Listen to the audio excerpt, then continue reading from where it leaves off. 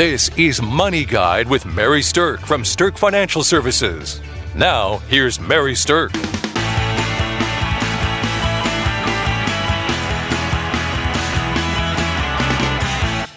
Welcome to Money Guide with Mary Stirk, and today's topic is estate planning with digital assets. Now today I have with me Kelsey Banky. Welcome, Kelsey. Thank you, Mary. Kelsey is a certified financial planner at Stirk Financial, and Kelsey and I work together all of the time on people with their estate planning, and it's becoming interesting how the estate planning world continues to evolve. There's always something new. There is. If you think about it, 20 years ago, there wasn't very much people that had on their computers. And now we can't go anywhere, most of us, without our cell phones, or don't really want to go anywhere without our cell phones is maybe the better response to that. Or you take your laptop or your iPad with you everywhere. Mm-hmm. Absolutely. So the estate planning of old was have a will. And then it evolved to have a will and a couple other documents. So we always recommend that you have the will, that you have the financial power of attorney, and that you have the healthcare power of attorney. That's kind of the 3-pack of documents that is the standard document. So Kelsey, share with people a little bit about what the financial power of attorney does. Financial power of attorney would allow someone access to anything regarding your financial well-being. So for example, we can't talk to anybody on your accounts at Stirk Financial unless you have a financial power of attorney if you've reached a point where you cannot act on your own behalf. Right. So even a spouse, even a child, we have to have that document legally to be able to discuss anything with them. So that needs to be put in place prior to you needing it. It's a lot easier process to go through, and it just helps us know who that person is if we ever get to that point. And it's a standby document. It doesn't really do anything until you no longer can handle your financial matters yourself, and then it gives somebody the authority to act. So the other power of attorney that we think is important to have is called the healthcare power of attorney. And it's kind of similar to a living will in that it says, pull the plug or don't pull the plug. But it also broadens from there. So if you can't make the healthcare decisions yourself, you're basically appointing somebody to make them for you. So first evolution was have a will. Second evolution is have a will and the financial and the healthcare power of attorney. And now we're starting to see some additional things crop up in the estate planning that have to do with digital assets. So we wanted to spend a little bit of time talking about those and what to do to protect your digital assets. So when I talk about digital assets, what I mean about that is the property that you own that is digital. And some of you might be wondering, what do I even mean by that? And how could that possibly have value that I need to put into my estate plan? And there was a study done in 2013 by McAfee, and they concluded that the average person has roughly $35,000 worth of assets stored on their digital devices. So, what are some of those assets? Kelsey, are you a book reader? I am. Actually, mine isn't so much books as it is music. I'm big side. into music. We have thousands of songs stored digitally. In addition to that, my husband has a recording studio, and gone are the days of big, bulky recording studios with lots of big hardware, and it's more software now. So he's got thousands and thousands of dollars in software for recording on his computer that as soon as we decided to talk about this topic, that's the first thing that came to mind. So that $35,000 figure, I can see that being the case. But yes, books, Mary, for a lot of people, I know you read a lot, music, photos, a lot of people are storing their personal information, and I'm one of those. I don't like a lot of paper in my house. It clutters things. You have to maintain it. I got real quickly into the digital world, and so I store a lot of historical information about our house, about our assets, about ourselves, our personal health and things like that online. And so if you're not properly handling those things with your executor, your estate planning documents, then you could be in some trouble. So let's break this down a little bit. Let's first talk about some of the things that have value that are digital assets. So Kelsey, you mentioned music. I went out and I looked at my iTunes history before doing this show. And I have about $750 worth of past iTunes purchases that I've done. So I know that doesn't seem like a lot. And I'm guessing there's some people that don't have any purchased music. And there's some people that have thousands and thousands and thousands of purchased dollars worth of music that's out there. And the way that some of that works is, your license for that music is yours. That's on your digital device and it's your login. And those are not necessarily transferable to somebody that doesn't have rights to them.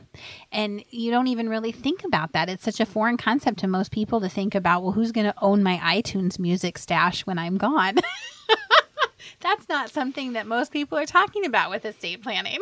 No, but it's very real. My iTunes catalog goes back to 1997. So that's when I first started getting downloaded music. So maybe not with iTunes, but that's been transferred over to iTunes since then. But you can see how this is a new problem, but it's going to grow and grow and grow and compound as we go forward in time. So yes, especially with the younger people who are more tech savvy.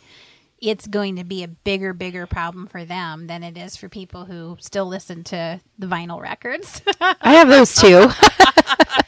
Those are coming back, Mary. So maybe not the 8 tracks. If you still listen to 8 tracks, then that might be the case. But you probably don't vinyl. need to include 8 tracks in your estate plan. I'm going to go out on a limb here and say that.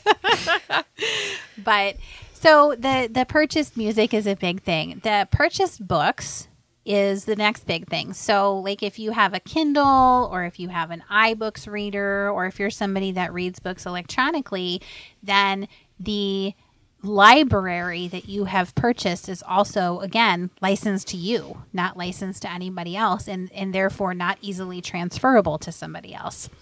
And you know how you have those big long things that they all say and you just scroll down to the bottom and hit I agree? Inside those big long documents that nobody ever reads is information about who owns that if you're not there anymore. Like how can you transfer that? And they're not friendly to you. They're friendly to the companies. So, and I think that the digital book downloads is a bigger issue for an older generation. And I say that because like even my father, he reads more books on his iPad now than he does a regular book that he holds in his hand. And the reason for it is because he can translate them all into large print. Yep, absolutely. So it's easier for him to read that way. It's easier for his hands the older he gets to swipe the iPad than to hold a book and turn the pages. You know, just the act of holding the book can weaken hands over time. And so he's got a much bigger library now of digitally purchased books than he does an actual library of physical books. And I was surprised when I did some research to see that that is a trend in the baby boomer generation. And so your library of books can reach into the thousands upon thousands upon thousands of dollars too over time if you're a big reader. And transferring that library to somebody or even somebody having access to that library in the future is something that we're talking about when it comes to the estate planning. And then the last big thing that I think is the digital side of things for people that are maybe in the older generation is purchased movies. Absolutely. I have a 3-year-old. You would be impressed by my Disney collection. But yes, nowadays, you don't go to the store and rent a movie anymore. You just go online and buy it. And I would agree that's going to be another one you want to protect because there's a lot of value in those. I remember going to estate sales. I used to love to go to the estate sales where you would just buy a box of stuff and then you'd end up figuring out what was inside it later. But I remember going to estate sales where they would have boxes and boxes and boxes of videos when they were the video cassettes. Absolutely. Right? And then it translated to boxes and boxes and boxes of DVDs. And now with so much of the purchased movies online, you go to an estate sale, you don't see a box of digital movies. They're on the computer. You can't just transfer those and sell those. Mm-hmm. So it still has a value, though, and has to be dealt with. Now, the unique thing I think that goes down to the younger generation, though, is that they have developed an impressive stash of value in purchased video games.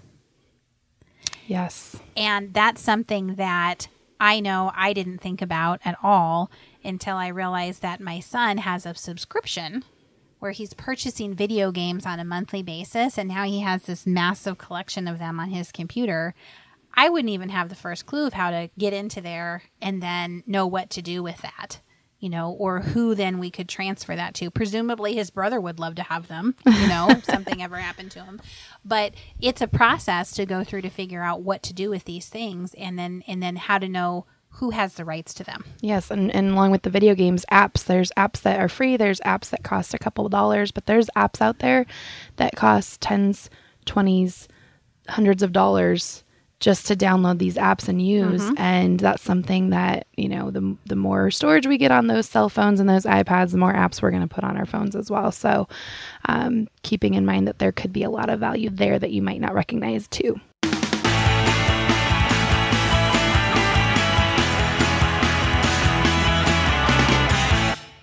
Welcome back to Money Guide with Mary Stirk, and today we're talking about estate planning with your digital assets. So we highlighted a study in the first part of the show that points to the fact that as of 2013, the average person had roughly $35,000 worth of assets stored on their digital devices. And we've talked about how difficult that can be to transfer and that most people aren't even including that in their estate planning. So one of the things that we want to talk about is how to include that in your estate planning, and then also how to make sure that you're setting your executor up in your estate planning for the most success possible. So before I go any further, I want to just say that we have a great piece of information that we're giving away today. It's called the Beneficiary Guide, and it's something that we created that helps people deal with things once they've lost a loved one. And Kelsey and I spent a lot of time building this and putting it together. But the Beneficiary Guide not only helps you figure out what to do in the short term after you've lost a loved one, but the Beneficiary Guide is something that you fill out as a gift to your family that leaves them information about what they need to know in order to deal with your stuff. This is one of my most favorite pieces we've ever created. So I'm not going to say much more than that because I could talk for days about this, but it is a very, very valuable tool. Yeah. And you guys are going to want this. So listeners, just go ahead and reach out to us at StirkFinancialServices.com and ask for the free Beneficiary Guide. You can call our office or you can email us right off the contact page and just ask for the Beneficiary Guide. We'll send it to you. But it's something that helps with this kind of planning. So it used to be that when an executor was having to deal with an estate, that the commonplace advice was just watch their mail, and as statements come in, then you'll know you have something to deal with. This is not the best advice any longer. No. Considering I don't have a single financial statement mailed to my house, that would be very difficult to work with. So much comes to us online. Mm-hmm. But if you don't even have access to somebody's computer as the executor, if you can't figure out their digital footprint of what they have and where it all is, you are really going to be at a loss to protect and pass down that estate. Right? So one of the most valuable pieces of information, and this is part of what that Beneficiary Guide does for people, is it helps you make the list of where things are, helps you make your executor aware of where they need to go to find some things. So let's talk about the kind of things that you want to make sure that you have listed out for people. Number one, you want to make sure they understand where your digital assets sit. So if you have purchased music, if you have purchased movies, video games, books, things like that, you need to make a list of where those things are because those have some value and someone needs to take the steps to work on transferring them to the next owner. The next thing is you need to make a list of your logins and your passwords and keep this somewhere safe. I'm not saying that the logins and passwords themselves need to be readily available to everybody, but you need to have them stored somewhere where your executor can get to them so they can figure out what to do with your stuff. Now, I can't tell you how many times that we've had people know the logins and passwords to accounts, and it's stored on somebody's computer that is password protected. You're probably listening to this out there and laughing and thinking, oh, yeah, my passwords are all stored right on my computer in a list that I made conscientiously. But there's no way for my executor to know how to even open my computer. So keep that in mind, that if you're going to store these lists electronically, you need to put that one major password, how to get into there, into a list somewhere too. And with passwords and logins changing all the time nowadays, the frequency required to change them is more often. You need to keep some kind of system where you can keep it up to date and accurate. Because if you changed it last week and died this week, that doesn't help them if you didn't put that down somewhere. That's right. So figure out a good process and a good system to do that. And that'll give your executor a lot more options and how they get things done for you. There's a system out there that if you're the digital type that I really like, it's called PassPack. And you can store your passwords out there, and then you just have to have a password to get in there to see what all the rest of them are, and then you can update them as you go.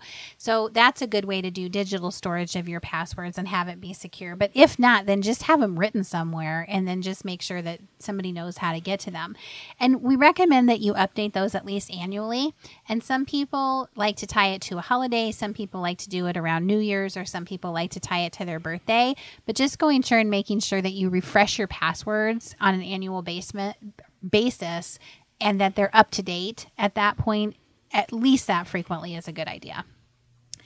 The next thing is that in your financial power of attorney and in your will, we're starting to see language included now that adds power to handle the digital assets. And as this becomes more and more of an issue, that's going to start to get more and more important. So your financial power of attorney that we talked about in the first part of the show, the old ones never mentioned anything about digital assets, and the new ones are starting to do that. So here's the deal. If you're someone that has a good will and has a good financial power of attorney in place, but maybe you did them 5 or 10 years ago, if you have accumulated a grouping of digital assets like we've been talking about, I would recommend that you go back and have those documents reviewed to see if that language needs to be included. You know, Kelsey, you mentioned earlier that you have photos and records stored in places. So your photo service, I'm assuming, is something that has a password on it. Yes. Okay. And that you have the rights in your name to those photos. Yes. So I think a lot of listeners out there, if you didn't have any of the other stuff we were talking about, the photos now are starting to become a big issue too. And then the online vault, where you might keep your records, whatever service you're using to keep your confidential documents on, again, also, that's your name. That's not something easily transferable without proof that you have the rights to control that. Now, yes, how are they going to know that somebody's passed away? That's a good question for some of these digital things. But rather than fight that battle, it's better to address it ahead of time. It's just like a lot of things that come down to estate planning. You can probably do it after the fact, but it's much easier and less costly to do it ahead of time usually. So keep that in mind. And don't just think this is for the next generation to figure out. I'm going to speak for myself in this, is that my husband doesn't know most of the logins for most of our things. And that's just the way that we've set up things in our household. So I've told him a couple different times, if something happens to me, talk to this person and go to this spot.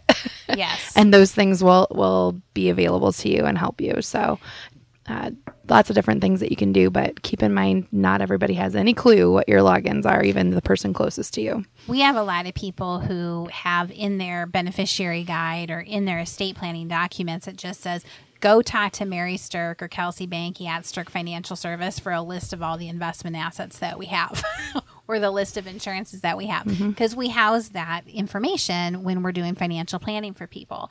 And so, you know, at the very least, have a resource like that, like you said, where you can point somebody of where to go, somebody that knows enough about your situation that can make sure you're encompassing everything. Absolutely.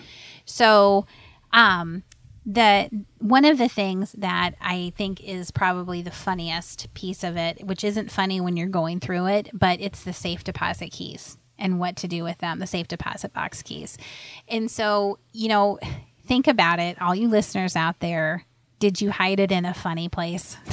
Like, you hid it somewhere where you think it's going to be safe and secure, but if nobody knows where you hid your safe deposit key, then nobody's going to find that. And a lot of people do something weird, like they put it in the shoe in the back of the closet behind Uncle Bob's old coat.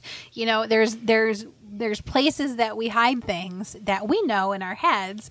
And truth be told, sometimes even we forget where we hid them.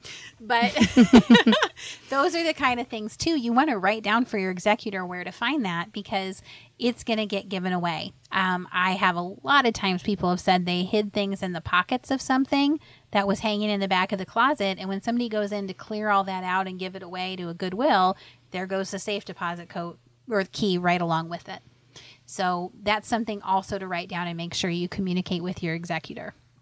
So, all right. So we've talked about how to include some of these estate planning digital assets in your overall, planning. But we are going to dip into more estate planning information at the seminar that we have coming up. And Stirk Financial Services is partnered with Western Iowa Tech, with WIT, our local junior college, to do a Money Matters seminar series. The first one is coming up on Wednesday, September 20th, and it's about retirement readiness. And we're going to talk about estate planning when we're in there, and be mentioning some things about these digital assets. So we'd love for you to join us if you can. In the meantime, take the steps necessary to protect those digital assets. Call us and get a copy of the beneficiary guide. And thanks for listening to Money Guide with Mary Stirk. The views expressed are not necessarily the opinion of your audio provider and should not be construed directly or indirectly as an offer to buy or sell any securities or services mentioned herein. Investing is subject to risks, including loss of principal invested. Past performance is not a guarantee of future results. No strategy can assure a profit nor protect against loss. Please note that individual situations can vary. Therefore, the information should only be relied upon when coordinated with individual professional advice. Securities and investment advisory services are offered through Woodbury Financial Services, Inc., member FINRA, SIPC. Insurance offered through Stirk Financial Services, which is not affiliated with Woodbury Financial. Stirk Financial Services is located at 350 Oak Tree Lane, Suite 150, Dakota Dunes, South Dakota 57049, and can be reached at 605-217-3555.